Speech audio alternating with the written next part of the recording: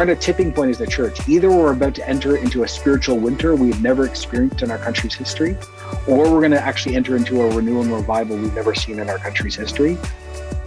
But either of those options, you need profoundly called people that are clear.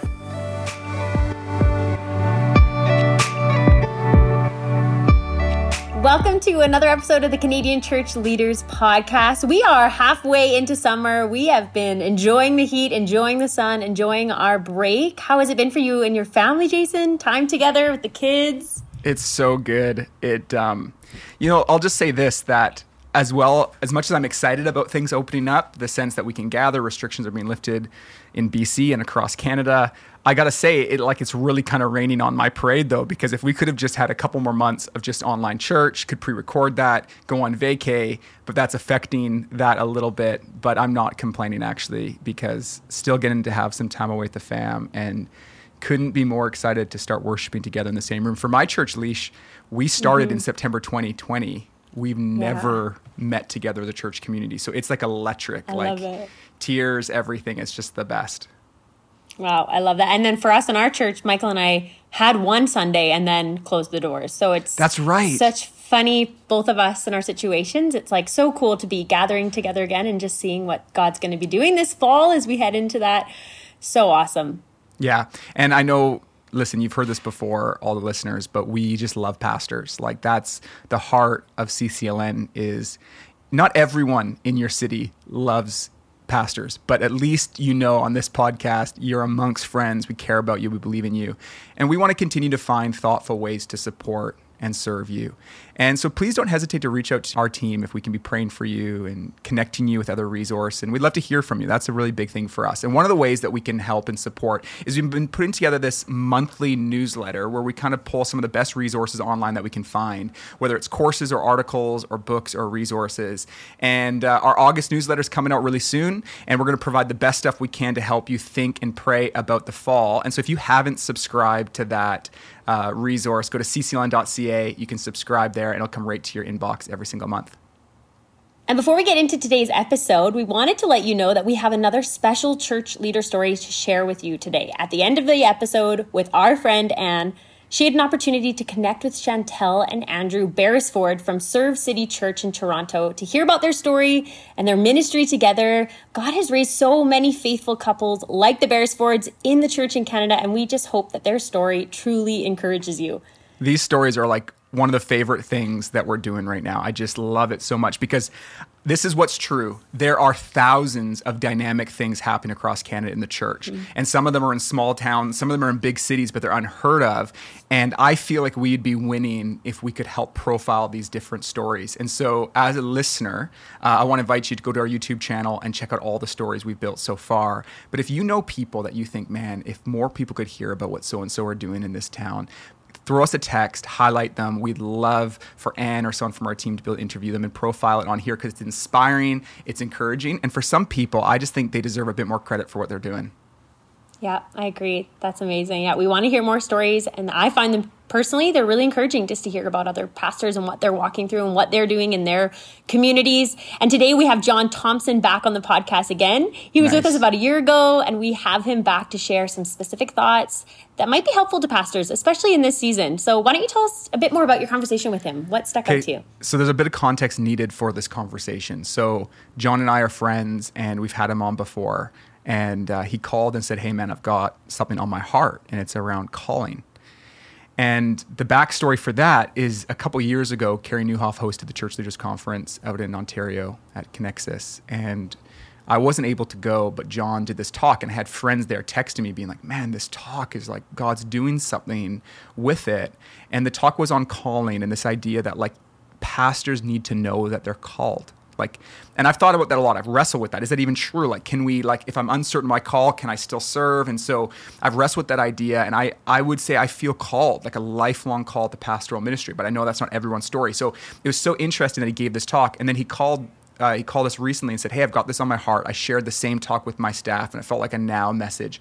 And we talked about it as a team. It really resonated with us. And so what he's doing on this conversation is a little bit different than our typical conversations.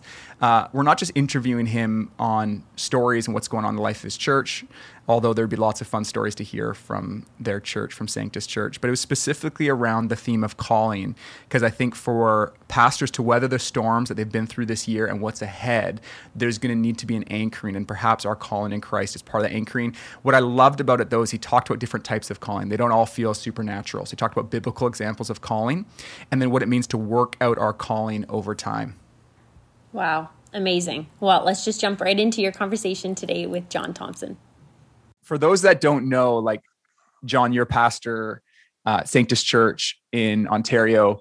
Yep. And one thing that I've really enjoyed is you and I've had good chats about theology, about life, about ministry, about pop culture references, but also there's just been a number of times where we've been able to sit down together and pray for people. It's something that God uses you in a powerful way to do, is to just encourage people through prayer ministry. And I have fond memories of being like, it's happened multiple times now, but I think it was the last time we were in Calgary, I think. Yep. And you're like, hey, Jay, you up for praying with this guy for me? I'm like, sounds good. And then it was like maybe 30 or 45 minutes of prayer together. And I just love that. And how do you describe that nature of your ministry? Like as a because you don't travel full time. You're 90% of the time at home, serving your local church with your fam. But then when you're on the road, there's kind of this sense of like, you use the language of assignments. How do you describe that? Yeah, it is. And actually, when we hung out on this podcast last time and I talked about permission-based ministry and how Jesus did nothing except what the Father told him to do, keeping in step with the Spirit, just because part of my gift mix, it's not by rank or personality. Just because I have some spiritual gifts, I just remain open. And a lot of times, wildly, the Holy Spirit will say, go over to this person and talk about this thing. And then it happened last night. I had done a podcast a few months ago, and this young leader, actually in the middle of the country, I ended up praying with last night over Zoom or FaceTime, I forget what. And all the same stuff happened. And it's great. Love it. Do you think there's kind of a journey, because you've been serving Jesus and trying to obey him for a long time? Is there a bit of journey of being like, oh, I got this instinct that I should pray with that person or call that person? And part of the journey is just actually saying, hey, this could be nothing, but I should email that guy or text the guy or say, hey, do you want to jump on Zoom? Because I think I'm supposed to pray for you. Is that part of it? Just taking that step? 100%. And admitting while you're doing it, it could be wrong. As I always jokingly say, it could be the tacos from last night. So you got to tacos from last night. You got to have a profound humility of being ready to be wrong when it comes to power gifts. You got to tone down the authority and tone up the humility. And that usually sets the table for a lot better conversation versus thus saith the Lord. But that's another podcast and another conversation. Another podcast for another time. Before we jump in, we have a very specific thing we want to chat about today. But I do want to ask about your most recent book project that's not released yet. Where are we at in the process? When's that going to see the light of day? Yeah. So I've been part of this church on staff for 23 years. And one of the wild things that's happened in this historically conservative church is we've been running, well, actually now one of probably the largest deliverance ministries in the country. I think we have 120 volunteers. We've had 700 cases in 2.5 years. And I've been on this journey of theologically and pragmatically trying to work this out with staff and volunteers long-term in one local context, theological integrity, clinical understanding. And so after 23 years, we finished the book. John Mark Comer just wrote the foreword. Actually, his foreword's wild. His experience, which I read it, man. Yeah, with his wife, is awesome. So our hope is June 1st. It's going to be live on Amazon. That's the goal. But sooner than later, pandemic COVID timelines are what they are, but we're just going through Amazon. So once it's done, the artwork's done, the editing's done. Good work, man. I mean, okay, here's the thing. I know that people listening, there's all sorts of responses to just the implication of deliverance ministry, but let me say they this. Just all rolled their eyes. Yeah. What I love, John, is I feel like you're a theologian and a practitioner and a pastor. And that comes out in your work. And I think every person who's trying to pastor or lead in a church context and who reads the New Testament has to figure out, does some of those things around deliverance and the demonic that happened in the first century through Christians.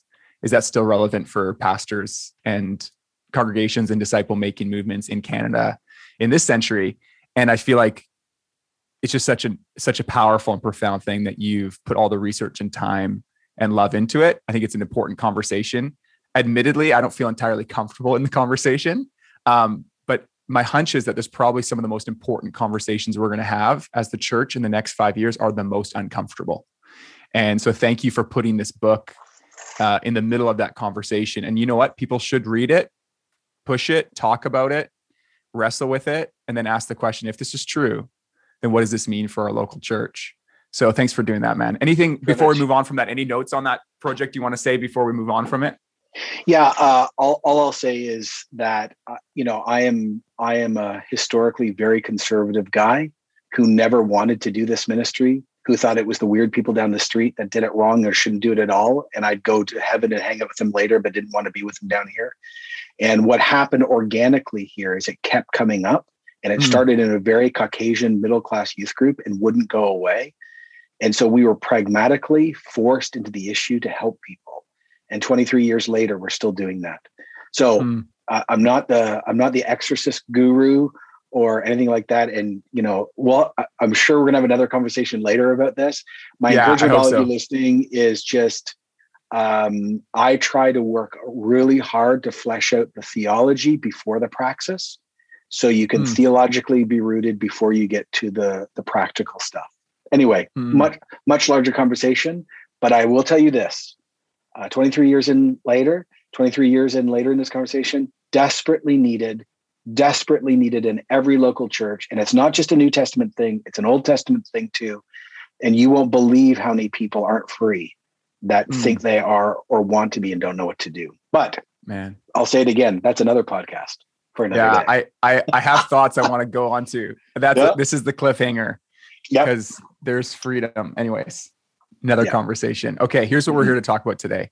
Let me try to set the stage a little bit. Two threads to set the stage for the conversation today. One is a couple of years ago, Carey Nieuwhof hosted a conference called the Canadian Church Leaders Conference. Similar name, the podcast, Canadian Church Leaders Podcast. He actually started. We never ran the conference. We didn't inherit the conference either, but they'd run it out of Connexus Church. Really incredible conference because it was for pastors, very personal, Canadian thought leaders and pastoral voices. And I wasn't able to attend the year that you spoke. I was actually planning to, and then I got sick and I wasn't able to come out. But I was getting the play-by-play from Steve Mulder, who was there, from Alpha, and Shayla was there. My friend Jeremy McDonald was there. And so I was getting the play-by-play, hearing how the conference was going. And after your session at that conference, I got messages from probably all of the above, just highlighting this message you did on the topic of calling and just how significant it felt. And so that's thread number one. Thread number two is what's going on right now with pastors. That's not new at all, but it feels more acute, which is pastors like me feeling like, why did I get into this? Like, you know what I mean? Like, I know what you mean. Yes. And it's always the case. Like, it's not a COVID thing. It's just more acute in a hyper social media, hyper anxious because of COVID and other things moment in history. I know there's a lot of pastors going, I would way rather start a coffee shop, work for a parachurch, start a marketing company, become a mailman, mow lawns, anything but this. And so that conversation about that talk on calling and this feeling of like pastors really wrestling with calling, and then you and I connecting recently, those threads pull together, say, hey, essentially, I want to actually have a conversation about the sermon you gave a few years ago on calling. And I want you to walk us through a bit of a biblical framework on calling, why this is important to talk about. And we'll just kind of engage around it. So it's a little bit of a different format than we might typically have on the podcast where, and that's where we'll have you back, talk about the book, talk about what's going on at Sanctus and different things. But actually, we just want to unpack actually the biblical theme and try to land in our life. And so why don't you start by just setting the stage, like, why do you feel like this is a really important conversation for us to be having today? Sure. Yeah. So all your feels are my feels too, bro. Like, this is a really, really crappy time to be a pastor. And it's a really dangerous time to be a pastor. So let me set the stage this way. I want to speak to anyone who's a pastor, vocationally called, pastor, theologian, whatever, Sure. Parachurch. And then I know a lot of people listen to the podcast that are considering ministry or trying to evaluate. So this cuts in both directions. And I listen to these podcasts like you do. So I know it's already happening. A bunch of guys are like, I've got the calling thing down, I'm out. I'd actually ask you to listen to this and not dismiss it so quickly just as another thing. I think this has weight for the moment. And I'm not saying that for some brand moment. There's something to this. So you and I decided not to talk through the state of the church. We all know it's trouble in Canada. And we also know that we're living in this really difficult time where religious freedom is eroding legally in the country. 1 in 10 churches is closing. The new Barna study that came out about evangelism and lots of O's there. And then the response right now in the Christian community is almost Christian nationalism in a Canadian form as the answer. And the problem with that, of course, is an idol in itself. It never is the answer. And then COVID and masks and languishing, which everyone's talking about in the last 48 hours when we're recording this, and on and on and on. So here's the question. Last time when I was with you, I talked about how does the church thrive in a post-Christian, and now we'll add COVID global moment. I'd like to narrow it really down to this. What type of leader is going to thrive, survive and thrive in this moment? Christian leaders. Yeah. And so years ago, like you said, Kerry called me up and said, you want to speak at this conference? And he said, and I want you to write something new. I'm like, Kerry, no problem. So we laughed back and forth. And I wrote this. Kerry would ask that, hey? I don't want you to use a repeat. Of course. And I appreciate it. I wrote this thing called the Christian Leader's Life Cycle. And I started the talk by saying, only when calling is clear will you survive and thrive. If there's fog, you're done. Because it's the only thing you've got left when everything else falls apart. So the first thing is, I asked in the 2018 or 19, but I'm going to say this again. For this moment in the Canadian church, and I know leaders around the world listen, so beyond Canada, we have to recapture an old theology of calling if we're going to do well in this moment. And calling is the grounding for long-term survivability and profound ministry.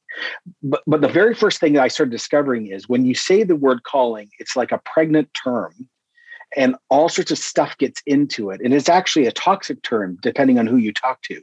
And so first question, what is biblical calling? Can it be different? Can it be the same? And why does the diversity matter? So as I went through the scriptures, when we're talking about vocational calling here, I found 4 models. And the modality matters. The first one I called, oh crap, I have no choice calling. Okay. And that's found in the story of Jeremiah and the story of Paul as 2 archetypes. So I'm going to just read, forgive me as I keep looking at my notes. Take us there.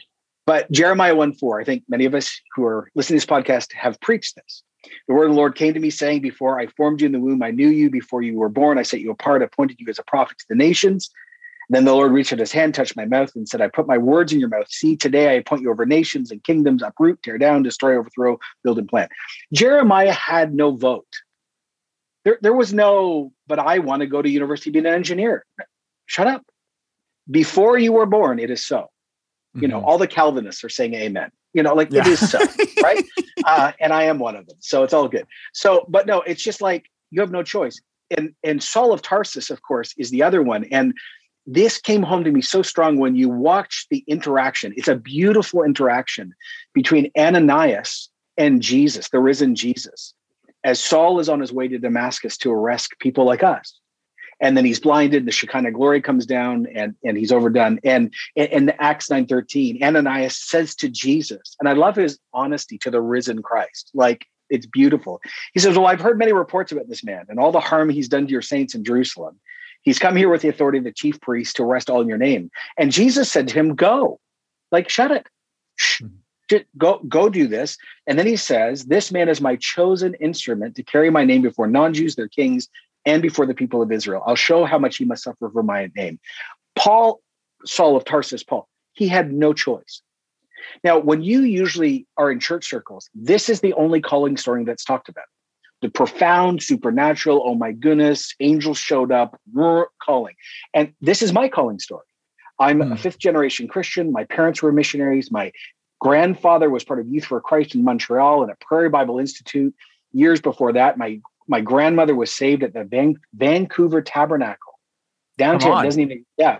My grandfather came to faith there. Yeah. All this. My other grandfather was with Youth for Christ in the 50s at Massey Hall, part of the worship team with trumpets. Like, I got all this history, but there was no pressure on me to go into ministry, even though I grew up overseas.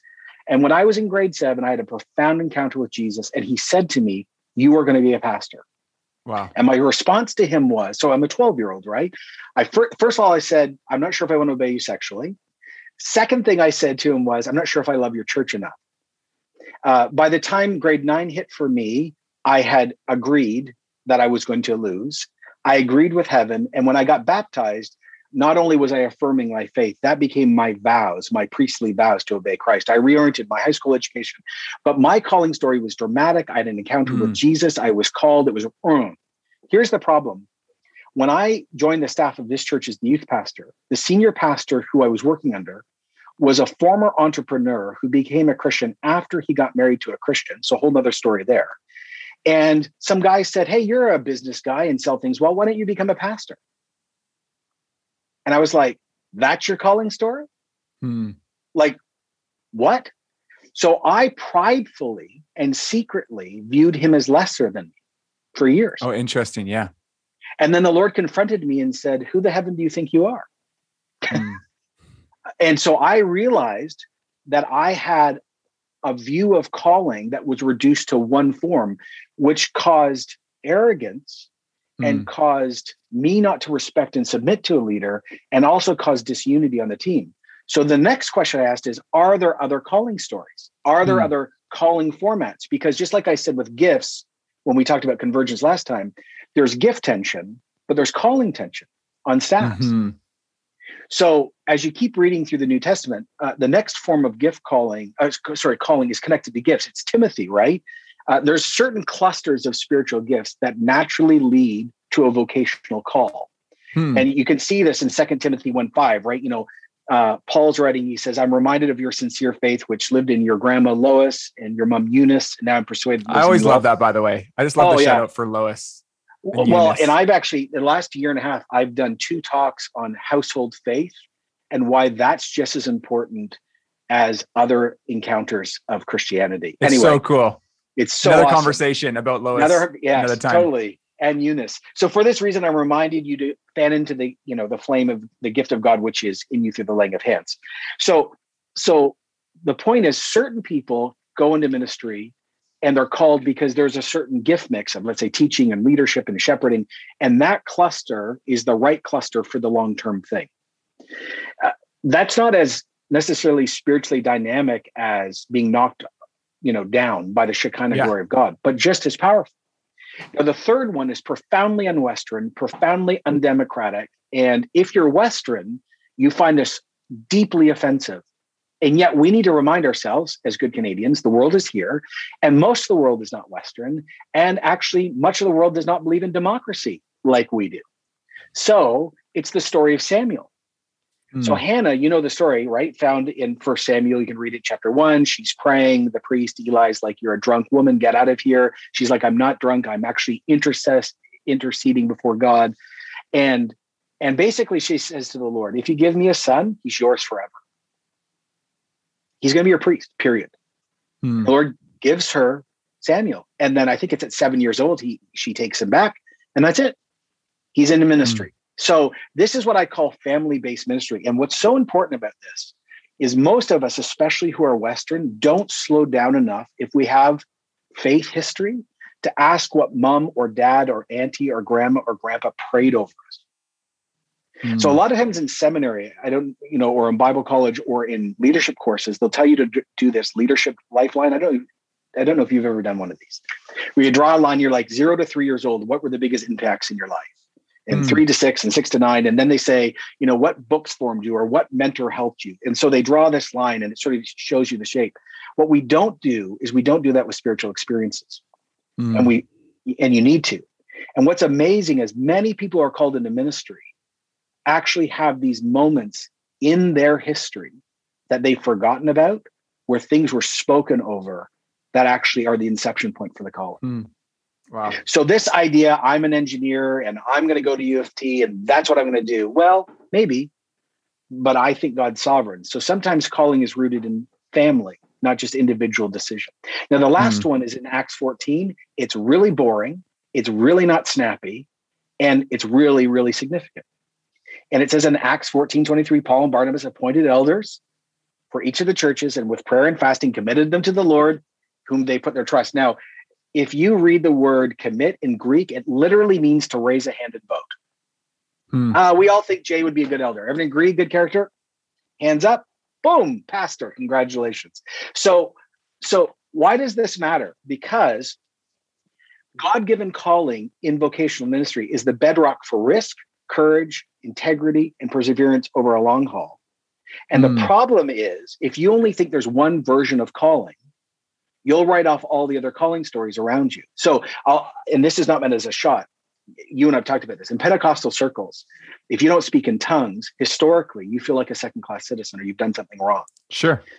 In staff cultures, if you don't have the John Thompson, Jesus met with me when I was, 12, you're like, oh, well, maybe I'm not as, and suddenly you're already in trouble.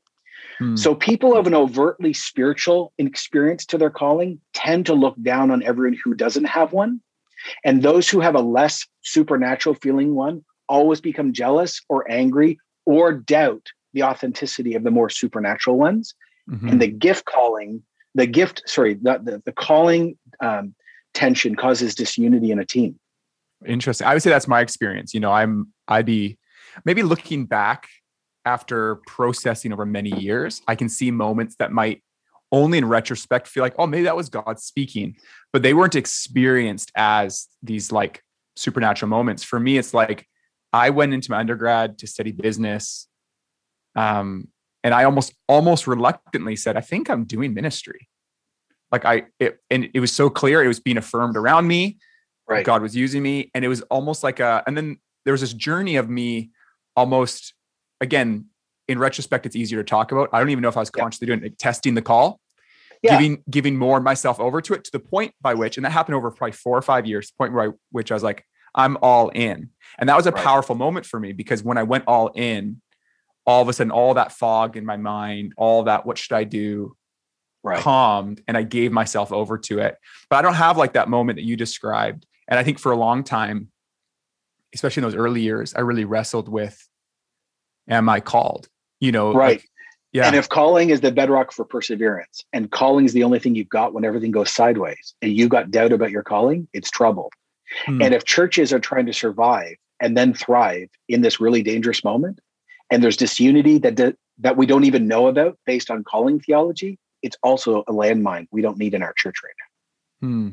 Can I ask a question? Yeah, please. When you're talking about calling, I've always wrestled with this. So I was at Alpha for a number of years. While I was at Alpha, I was also working at Christian Life Assembly in Langley. And I felt like a healthy ministry for me was like 1 foot in a local church and then 1 foot with Alpha. In this most recent season, I've given myself more over in the church planting of the Way in Vancouver. But I wrestled with, I knew I was called to build the church in Canada. That became kind of the working language, and it was local church. That was for me.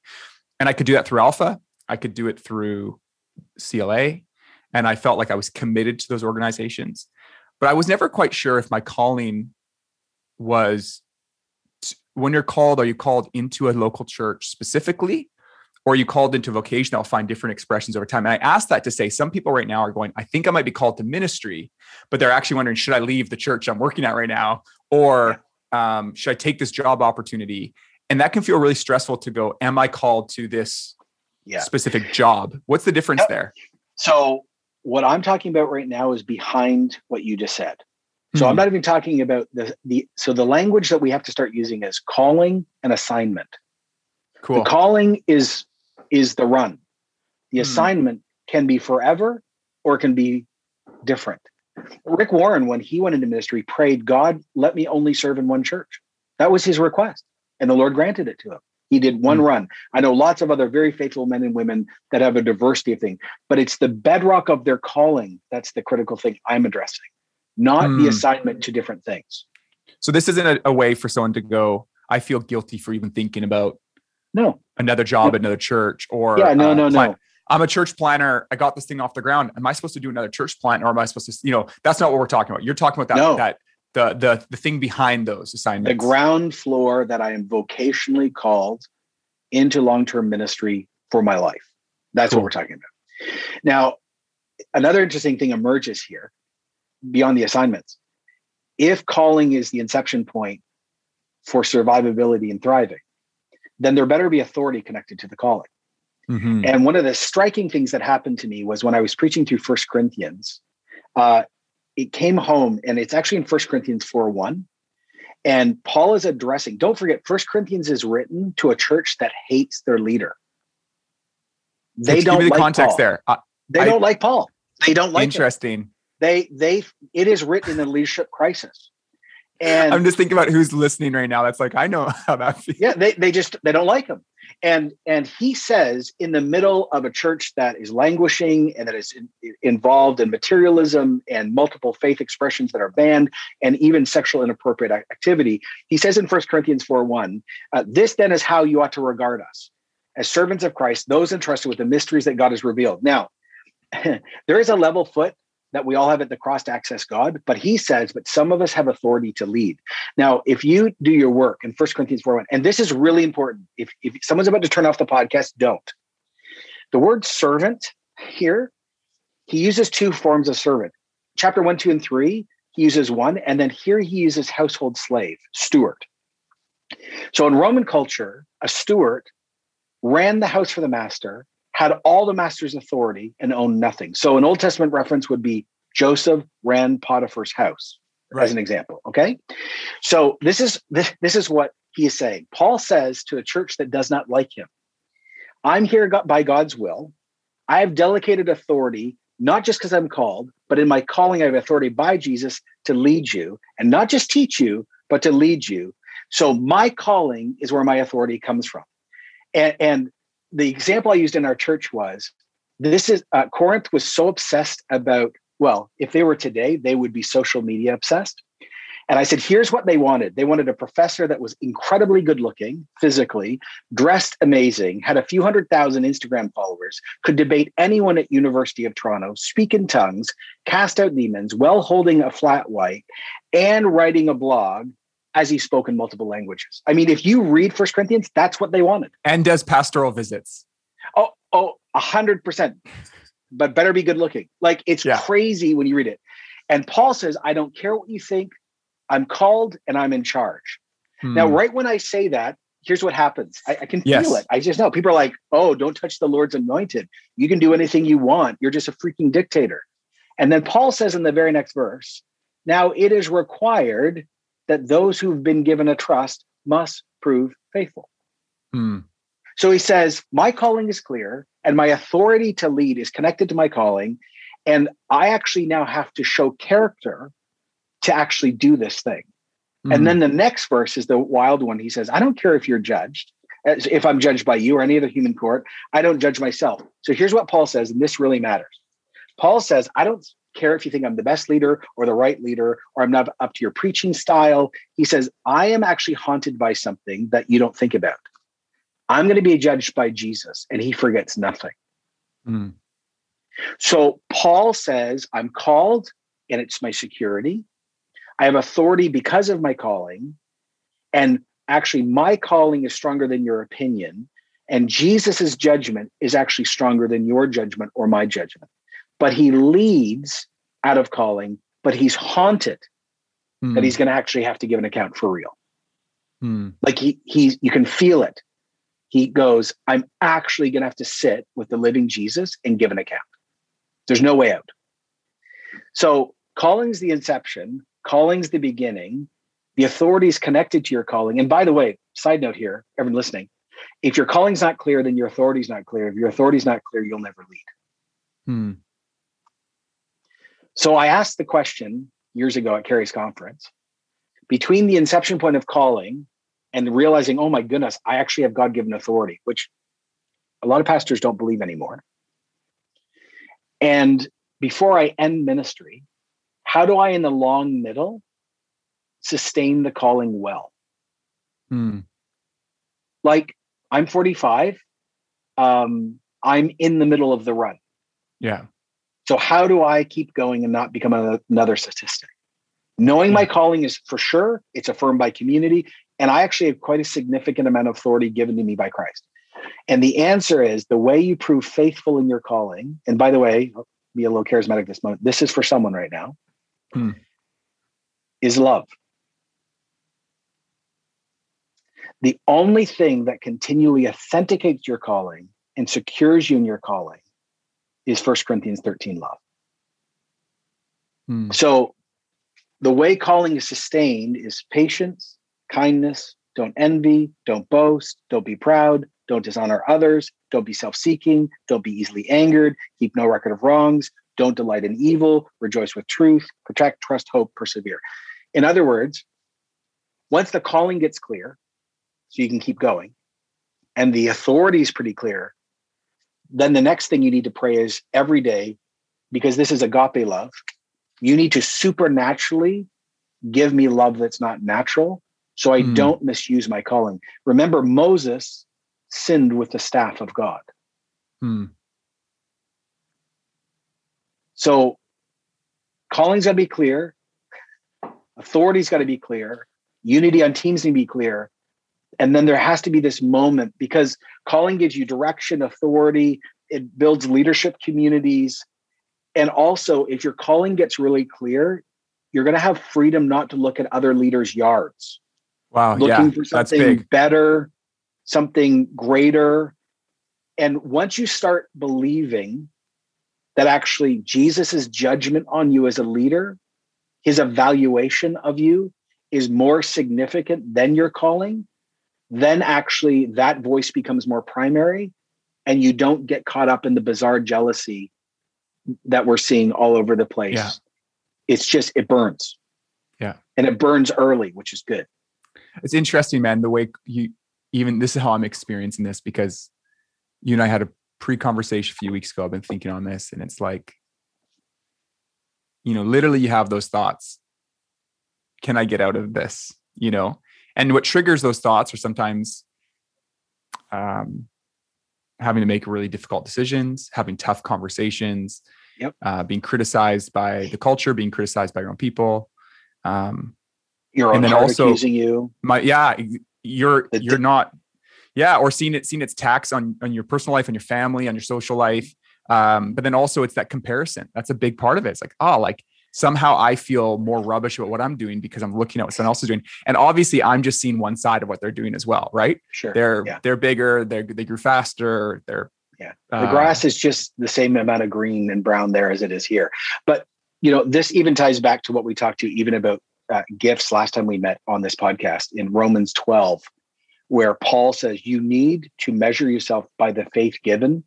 And my encouragement all the time is to invite God to tell you where he's not taking you. Divine limits are a gift. So with the spiritual gift conversation in Romans 12, he actually says, not only do you not get to decide what gifts you get, I assign them. He also tells you the limit of anointing or authority he's going to give you with it. So I always use that illustration. Remember, some people get a creek, some people get a river, and some people get an ocean, and they're all the same gift. But God not only says you get the spiritual gift, he also says you get this much anointing in that gift. And my encouragement to young and old leaders is to ask Jesus unabashedly, tell me what I never get to do. Tell me how much anointing I'm never going to have. Tell me how much influence I'm never going to get. So you don't waste your life building a dream. And then when you're 65, you're jaded, you hate the church because your dream wasn't built on godly expectation and the promptings of the Spirit. And this is the other side of the coin. Once your calling story is clear and there's authority there and sort of the vibe of what God is doing in your life, you don't have to waste your life on Instagram comparing yourself to the larger, more exciting thing down the street. You don't care as much because it's faithfulness and you really believe it. Here's a question for everyone listening. When's the last time you as a leader said, I am going to be judged by Jesus? And when that happens, there's no one else in the room. Your feed's going to be gone. I jokingly said the other day, because I have all these titles, right? I'm not going to be the Reverend Dr. Thompson on Judgment Day. My doctorate's not coming with me. It's going to be me. I, John Thompson, not Pastor, and he's going to judge my work. And it's how did you steward the calling? Yeah, the calling and the gifts. Okay, a couple things I want to clarify. One, and you've said this really clearly, but I think it's just worth us restating. When you're talking about calling, you're saying the reason why you went through those 4 is you're like, it's not just a supernatural calling that you can lean on and count on in this way. It's like, it's all of our calling stories can look really different. You gave 4 biblical models, and it might be a mix of a few. But at some point in the leader's journey, and it doesn't have to happen overnight. And if you're 23 listening, you're testing your calling, but there's going to be a point where you got to go. Yes, with or without that supernatural experience. Mm-hmm. Do I have a point I can point back to and said, I know there's nowhere else for me to go. Correct. This is my calling. And all 4 of those, Jay, are supernatural. Yeah, I love that. That's the other thing. Yes. It's same with the gift conversation. The gift of administration, the charisma of administration is just as charismatic as speaking in tongues. That's cool. Because it's spirit birth. Mm-hmm. So it's the same thing here. And and I love how you said it in your own journey. The community affirmed it. Yes. Always. But yes, there has to be that point or that moment or that awareness where you go. And here's why, because 6 or 7 months ago, I was sitting on my back porch and so much had happened, right? COVID had happened. The murder of George Floyd had happened. Black Lives Matter had happened. Everything we had just launched our 4th site here just before COVID. We had, we had been told that in a multi-site church, when you launch site 4, everything collapses. We'd done so much work to make sure that didn't happen, but it happened in the end anyways, because we put all the logistical eggs in the basket and lost on the relational side. So everything that was brewing in staff that wasn't healthy suddenly exploded during COVID. And there were so many new staff who didn't know the history. And I was sitting in the back going, the staff, were literally just done. I live actually in Ajax here. When I was living here, this is the highest Black population in Toronto.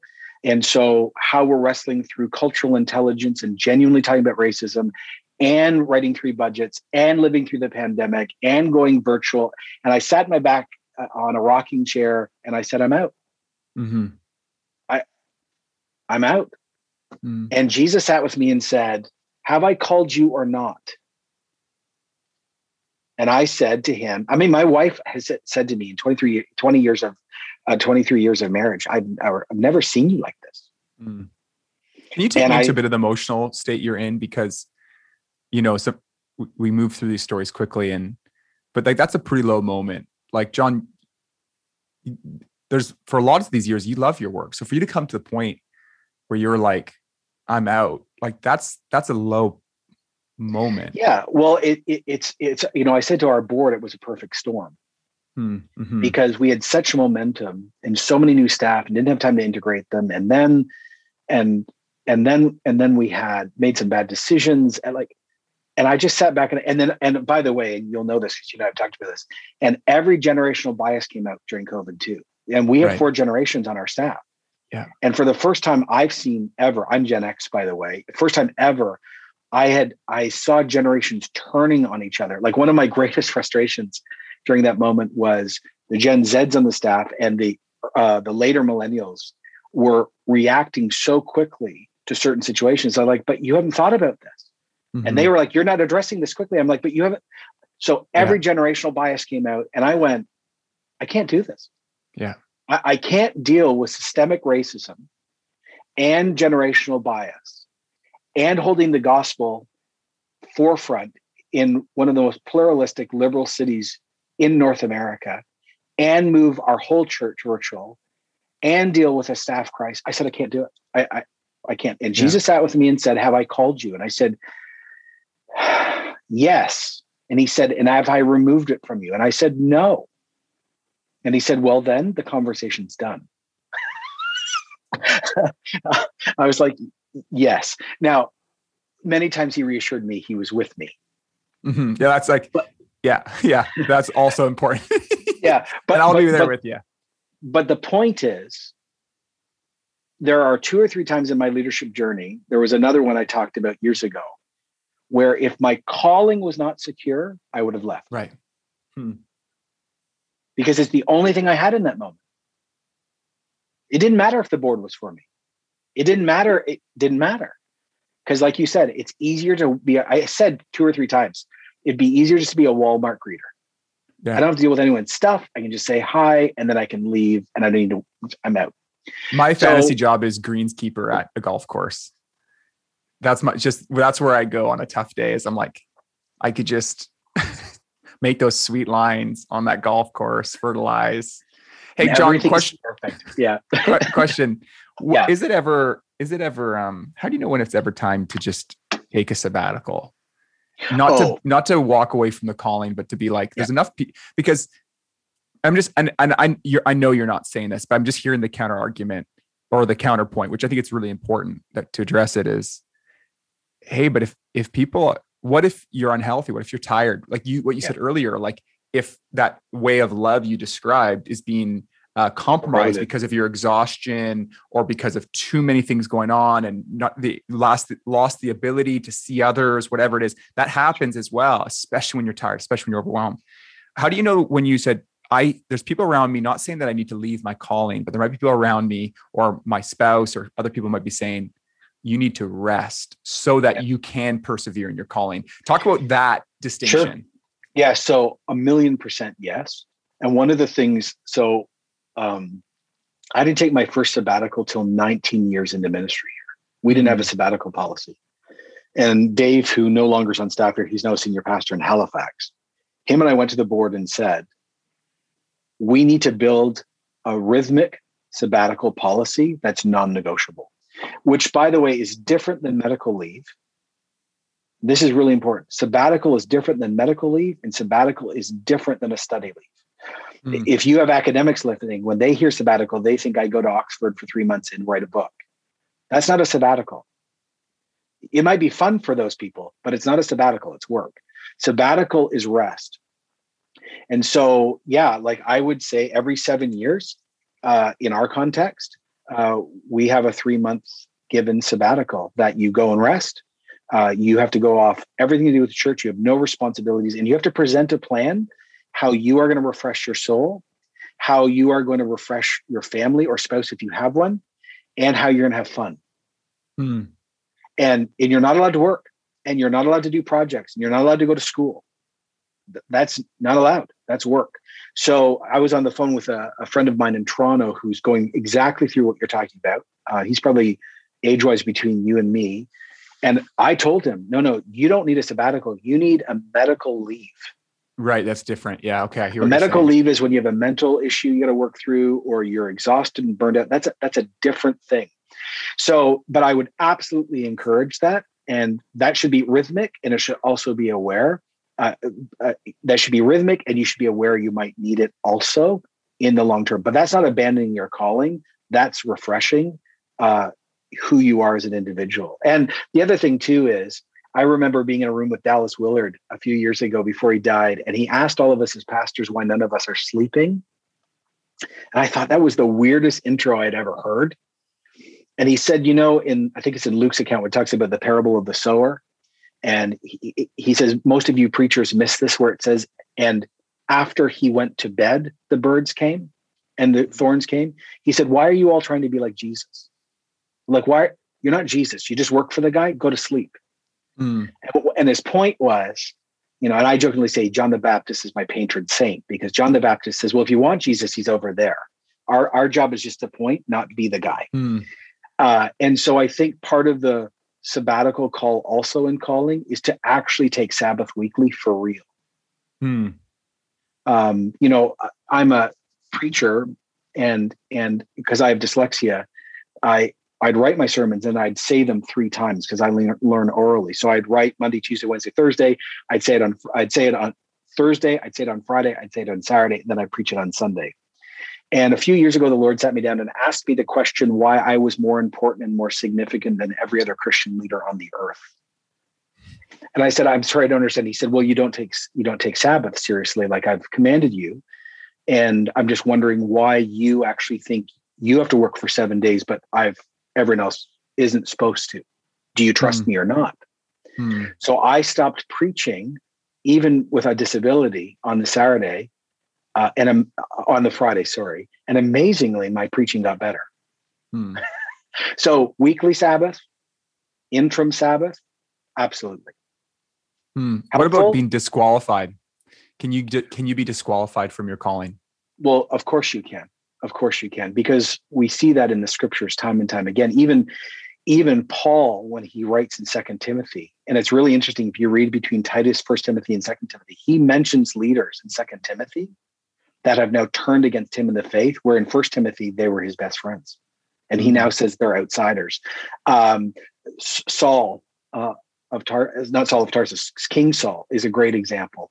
Moses and Aaron, in part, because they don't get to go in the promised land.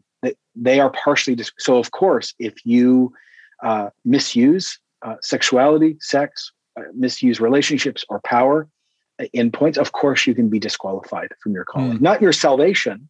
Yeah. Thank God for that. And it says in 1 Corinthians, some of us will be at judgment, just like those who touch the fire, but actually are still saved. But yeah, you can of course disqualify yourself. And that's why, one of the biggest encouragements we all need to do as pastors and leaders is deal with our stuff.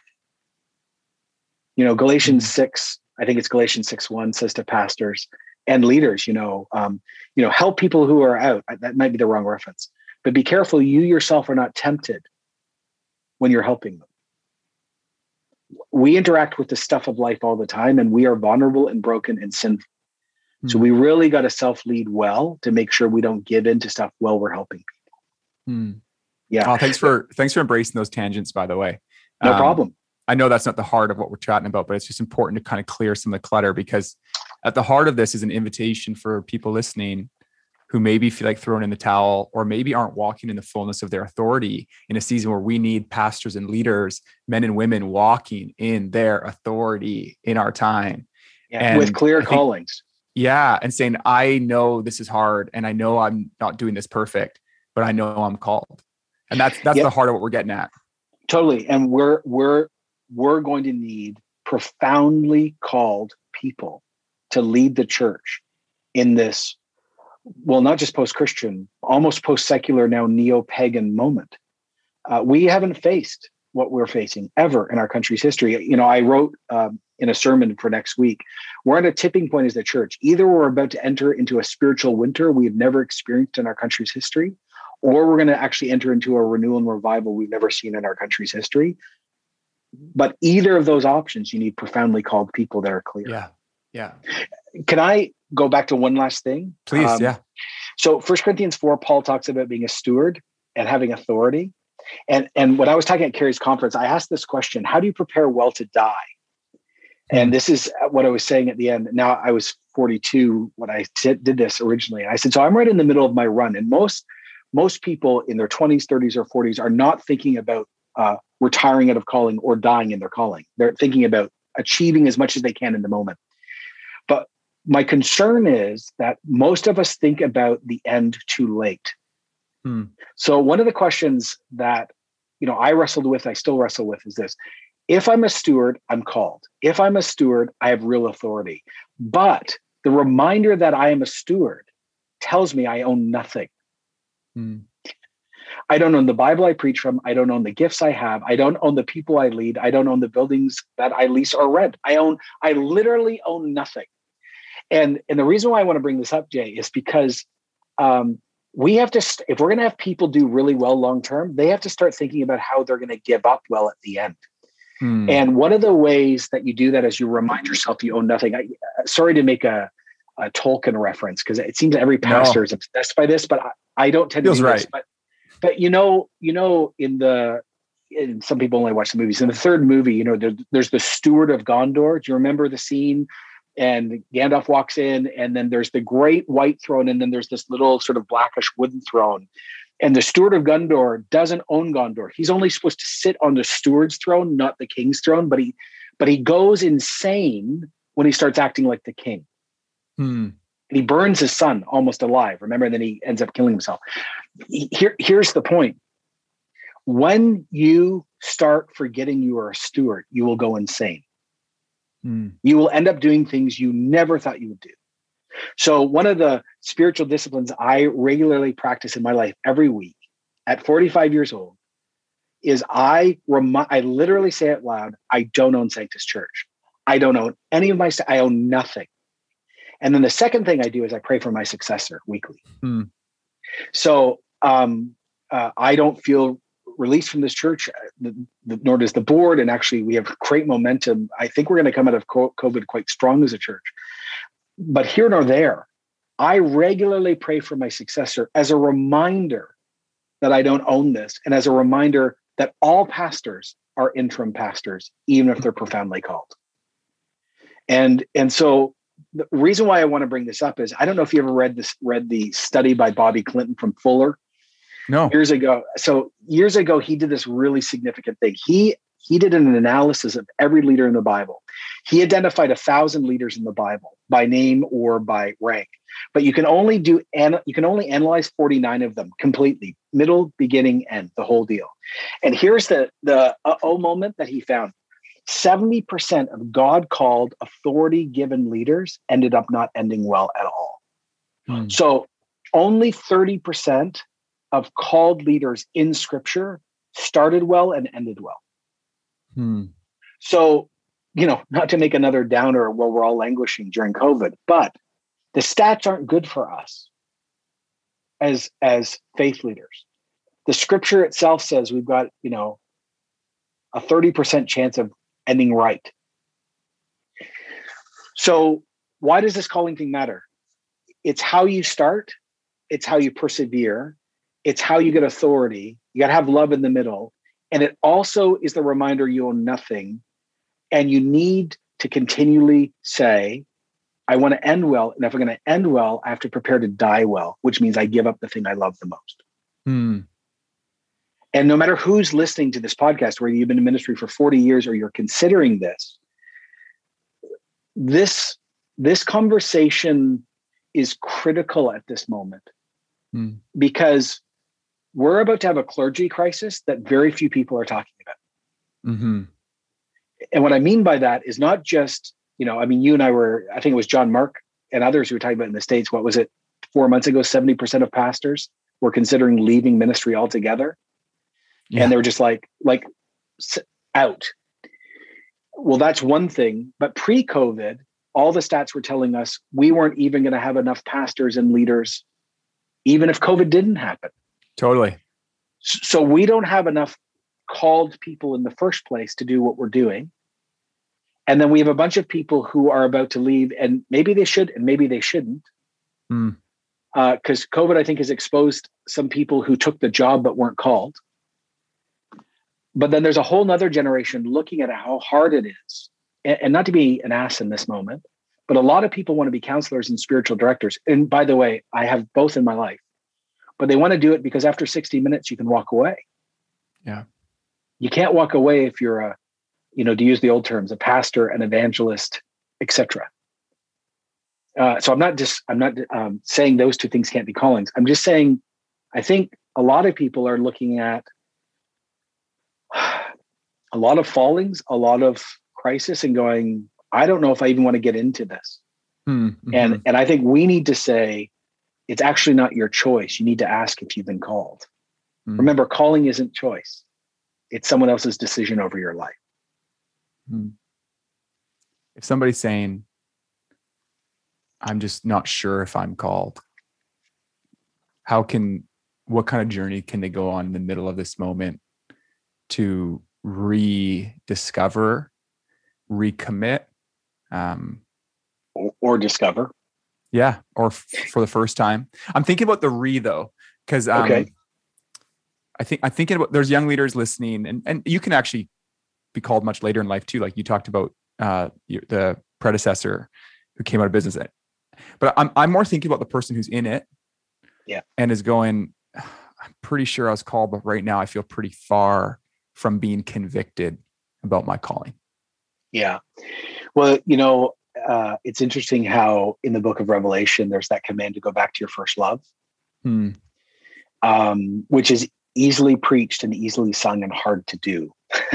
It's hard to fall. It's hard to fall back in love with something that you're used to. You know, because you and I are both married, you know, there are long stretches in marriage that are just boring. They're just they're not bad. They just are. And this is fine because my wife doesn't listen to the podcast, so it's fine. Well, my wife is probably saying amen somewhere, so it's totally, you know, it's like that's fine. Here's what I'd say: you need to go back to the living, the Lord of heaven and earth, the living Christ who sits at the right hand of majesty, and you need to say to him, "You called me, and I feel thin, and I don't know what to do, and I actually need you to do something." And I know that sounds like a very pat bumper sticker answer, but what I find so striking is that when I have these conversations, Jay, about the rediscovery or the recommitment, I almost feel like so many leaders have a back door in their head. So I'll use your analogy. They've got the golf course door open just in case. Yeah. There can be no escape. So what I mean by that, not in an ominous way, but like if you're planning back doors, then you're not really asking to fall back in love. You know, it's like saying I want to work on my marriage, but I still just want to have the option to leave if I need to, you know. Yeah. If you're called, you're called. So you might need to say to Jesus, "Oh my goodness, you need to heal me because I can't keep going unless you heal me." Fair. You might say, "You need to remind me of my calling so I can keep going." Fair. You might need to actually repent of some sin because actually, fair. You might literally need to have sabbatical. Fair. You might need a medical leave or some clinical counseling. But you and I are both okay with these things. Fair. But if there's a back door. Yeah, that's interesting. I'm really grateful for this conversation. I think that the picture I have in my mind is if somebody's listening and God's speaking to you and reminding you that you're called, or maybe you from this go chat with some of those people, that's your community that helps you affirm your calling. You might need some months off. You might need to gear down. I talk about gearing down a lot. Like, it's okay right now if you've been trying to do COVID in 5th gear and you need to gear down and just go at a slower pace. But take the time, but don't give up the calling. And we're in it for the long haul together. And we need people who are like, I'm going to be here for decades. It's, you know, it's that marathon, not a sprint metaphor. It's like, but it's also like, hey, like, it's okay to have a pit stop. It's just not deciding I'm not going to get back on the road and do this. It's submitting it to God, submitting it to the, you know, so I feel like this is such an important piece because what you said earlier too is we are in a critical moment and the challenge is ahead. It's always been challenging being a pastor. Yeah. But there's a reason why I think sovereignly God is turning our eyes to the global church, not just the Western church, because the global church's been doing church and leadership under challenges.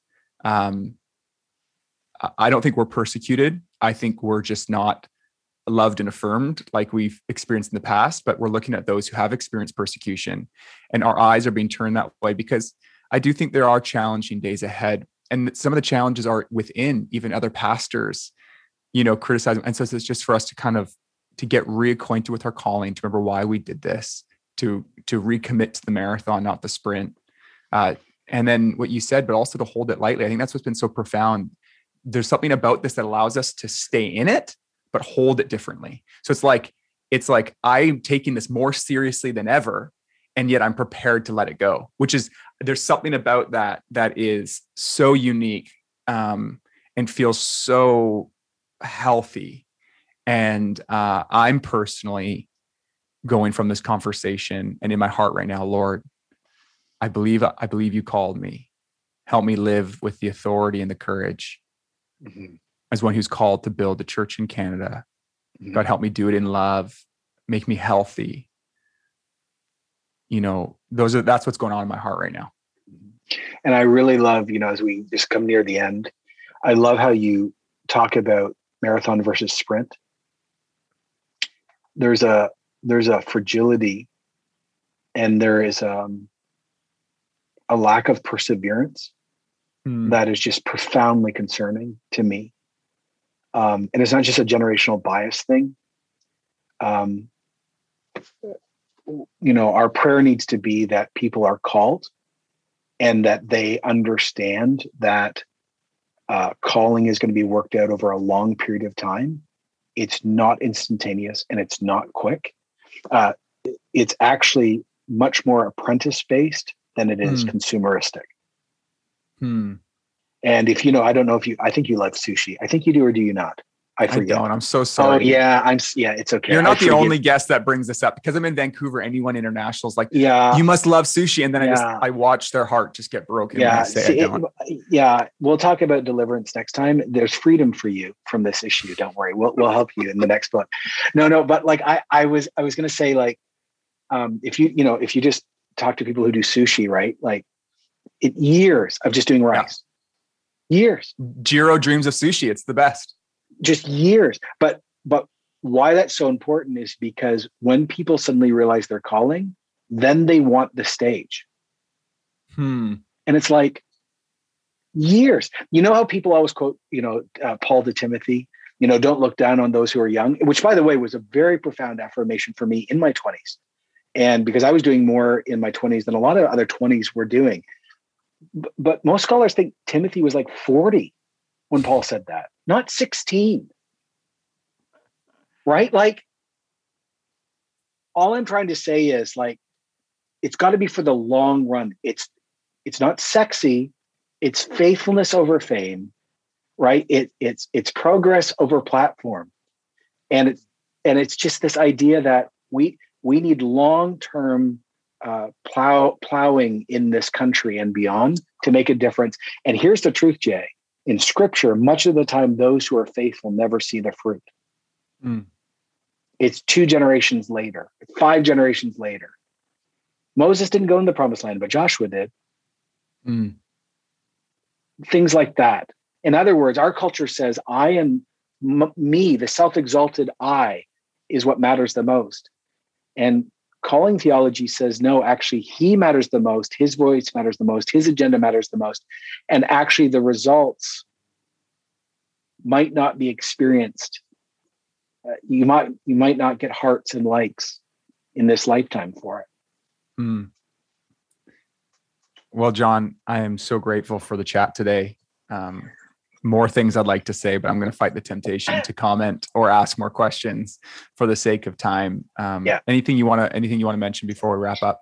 No, I just, can I just, if you wouldn't mind, can I just pray for I love that. All of us? Yeah. I was writing a sermon earlier, Jesus Today, this, out of Esther. And, I wrote down the phrase for the church that I'm leading right now. When is the last time you said out loud, I've been placed by the living God in Canada for such a time as this? Now, I'm here. There's a lot of us listening to this right now, Jesus, in all sorts of places, trying to discover our calling, about to give up. Some have given up. Some are hiding in secret sin. Others are it's assured, but it's still trouble. Here's our prayer. Jay and I just simply pray, Lord, have mercy on us. Make calling clear. Make it long, make it authoritative in the biblical sense. Baptize and fill your pastors and priests with love that we can't invent by our own strength. Prepare us to give over the reins right when you tell us without hesitation. Help us to be ready to acknowledge how infirm we are. And we just pray for people that are called to be affirmed. And then, as Jay and I were saying earlier before this moment, Jesus, in your name, Father and Son, send the Holy Spirit to raise up so many more men and women who are called to lead this church in this very interesting tipping point. Thanks that you're sovereign. That's what we've got. That's what we sit with in Jesus' name. Amen. Well, I'm super grateful for John's time, spending time with us, sharing his heart. And I know for many people, a conversation like this raises questions about calling. Maybe the best way you could respond would be to call another brother or sister who's in church ministry or someone you trust, and to pray together and to ask for God to refresh your sense of calling and ministry. I think it also just reminds us the need to encourage one another who are serving in churches across Canada. Maybe there's someone you could think to text and just remind them what you see in them and to keep on going. And I want to thank you guys for listening today. We're so grateful for the growing community of people who are part of the Church Leaders Network who listen each week. Please stay in touch. Have an awesome rest of your summer, and we'll see you soon.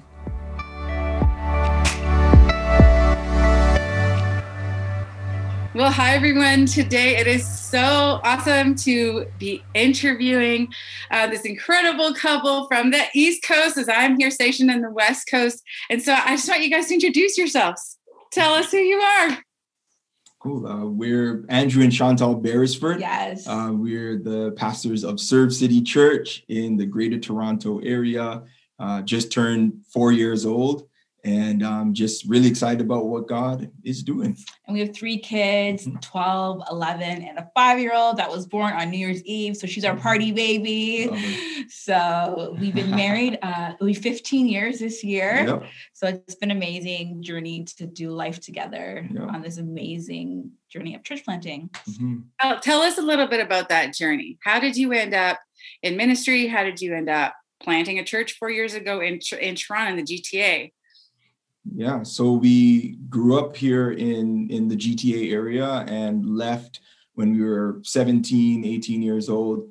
Went over to the States, and went to school there, met up and got connected there in the States. So essentially 2 Canadians connecting there and starting our lives together there, started our family there, entered ministry there. And God always put in our heart when we got together and especially when we got married, that after 7 years, that was kind of the prophetic word that was on our lives, that we would end up coming back home to Toronto and planting a church in the Greater Toronto area.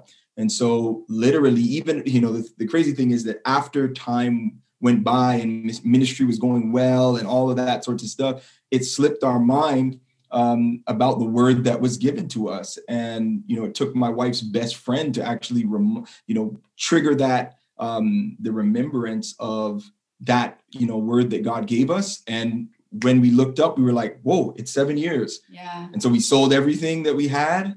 Drove 43 hours from California with 2 kids, and I was 12 weeks pregnant to Toronto and started our lives back home. We never lived in our adult lives in Toronto. We've always lived in the US. So it was definitely people thought us planting a church in Toronto was going to be easy because we're from here, but we were gone for 14 years. Absolutely. So it wasn't, we started a church with nobody we knew, and we built it from there. By God's grace, yeah. What do you love the most about what you are doing? What do you love the most about this? Because I know church planting is hard, and this is not easy ground. This is not easy at all. Plus, now we have entered a pandemic. Plus, it's a real diverse area. Like, there's so many things that are 14 years later. It's a very different looking city than when you left. What do you love the most about doing this? I think it's learning people's story and able to journey with them. Like, something that we have adopted at our church is do not do life alone. And we really mean it. And it's been phenomenal to see people that never been to church before or didn't go to church for a long time, to see them grow in their faith, to make the decision to get baptized, to have the best part is to see people that, met at church, get married and have children. It's just been great to journey with them through the different seasons of life. Absolutely. Doing life together is amazing. Yeah, go for it. Go for it. What does it look like for your family? What does this look like for you? Yeah, for us, I mean, the way that we look at ministry, sometimes people feel like burdened by their children, or they're like, oh my gosh, I can't do this because of my children. It feels like children are limitations or a burden or a challenge. And for us, we don't feel that God just calls a man or a woman, but we feel like he calls households, to ministry and to be on mission. And so for us, we love that our children are engaged in this mission, like our boys, when they were younger and we were getting ready to launch the church, our son Noah, like, we love that they go to public school because they're able to be in that environment where they're not around people. And again, not a knock against Christian education by any means, but being in an environment where they are able to stand out and everyone's not like them and they can actually be on mission. So when we were getting started, my son ended up, meeting someone, and was my middle son, Noah, and became a friend of his. We found out that, he was one of our neighbors. Mm-hmm. And it was amazing because he's inviting his friend to church for the launch. His dad ends up bringing him to church, for the launch, and was coming after a while, and ends up giving his life to the Lord, and I just think it's powerful. And then the dad goes on and invites people to church who end up getting baptized and stuff as well. And so it's powerful how our household, like our kids, have embraced, this mission that God has given us, and he's using them to not only reach young people, but also even, the older generation. And I think stuff like that is just powerful to see, multi-generational impact for the gospel's sake. That's incredibly encouraging. We love to hear your thoughts and hope and prayer for the church in Canada, because you could have stayed outside of Canada, but God called you to this nation to plant a church and reach that community. So tell us, what is your hope and prayer for the church in Canada?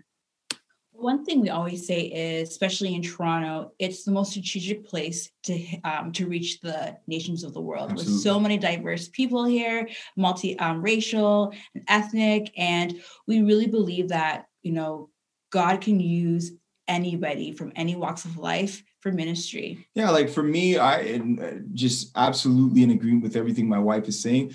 And I would say, like, for me, when I left Toronto, I had lost my mind. I smoked what we now know as laced marijuana, and lost my mind. I was having severe panic attacks, hallucinations, for years. I couldn't even drive in a car for more than 15 minutes without my whole body starting to shake. And I had to get out and plant myself on the side of the road. It was just absolutely insane when I left here. And so for me personally, it was kind of a Saul to Paul type of a deal, where I was honored to have the opportunity to come back home in the place where I did things, where I lost my mind and I felt so hopeless, that I could come back and now bring hope to this place by the grace of God.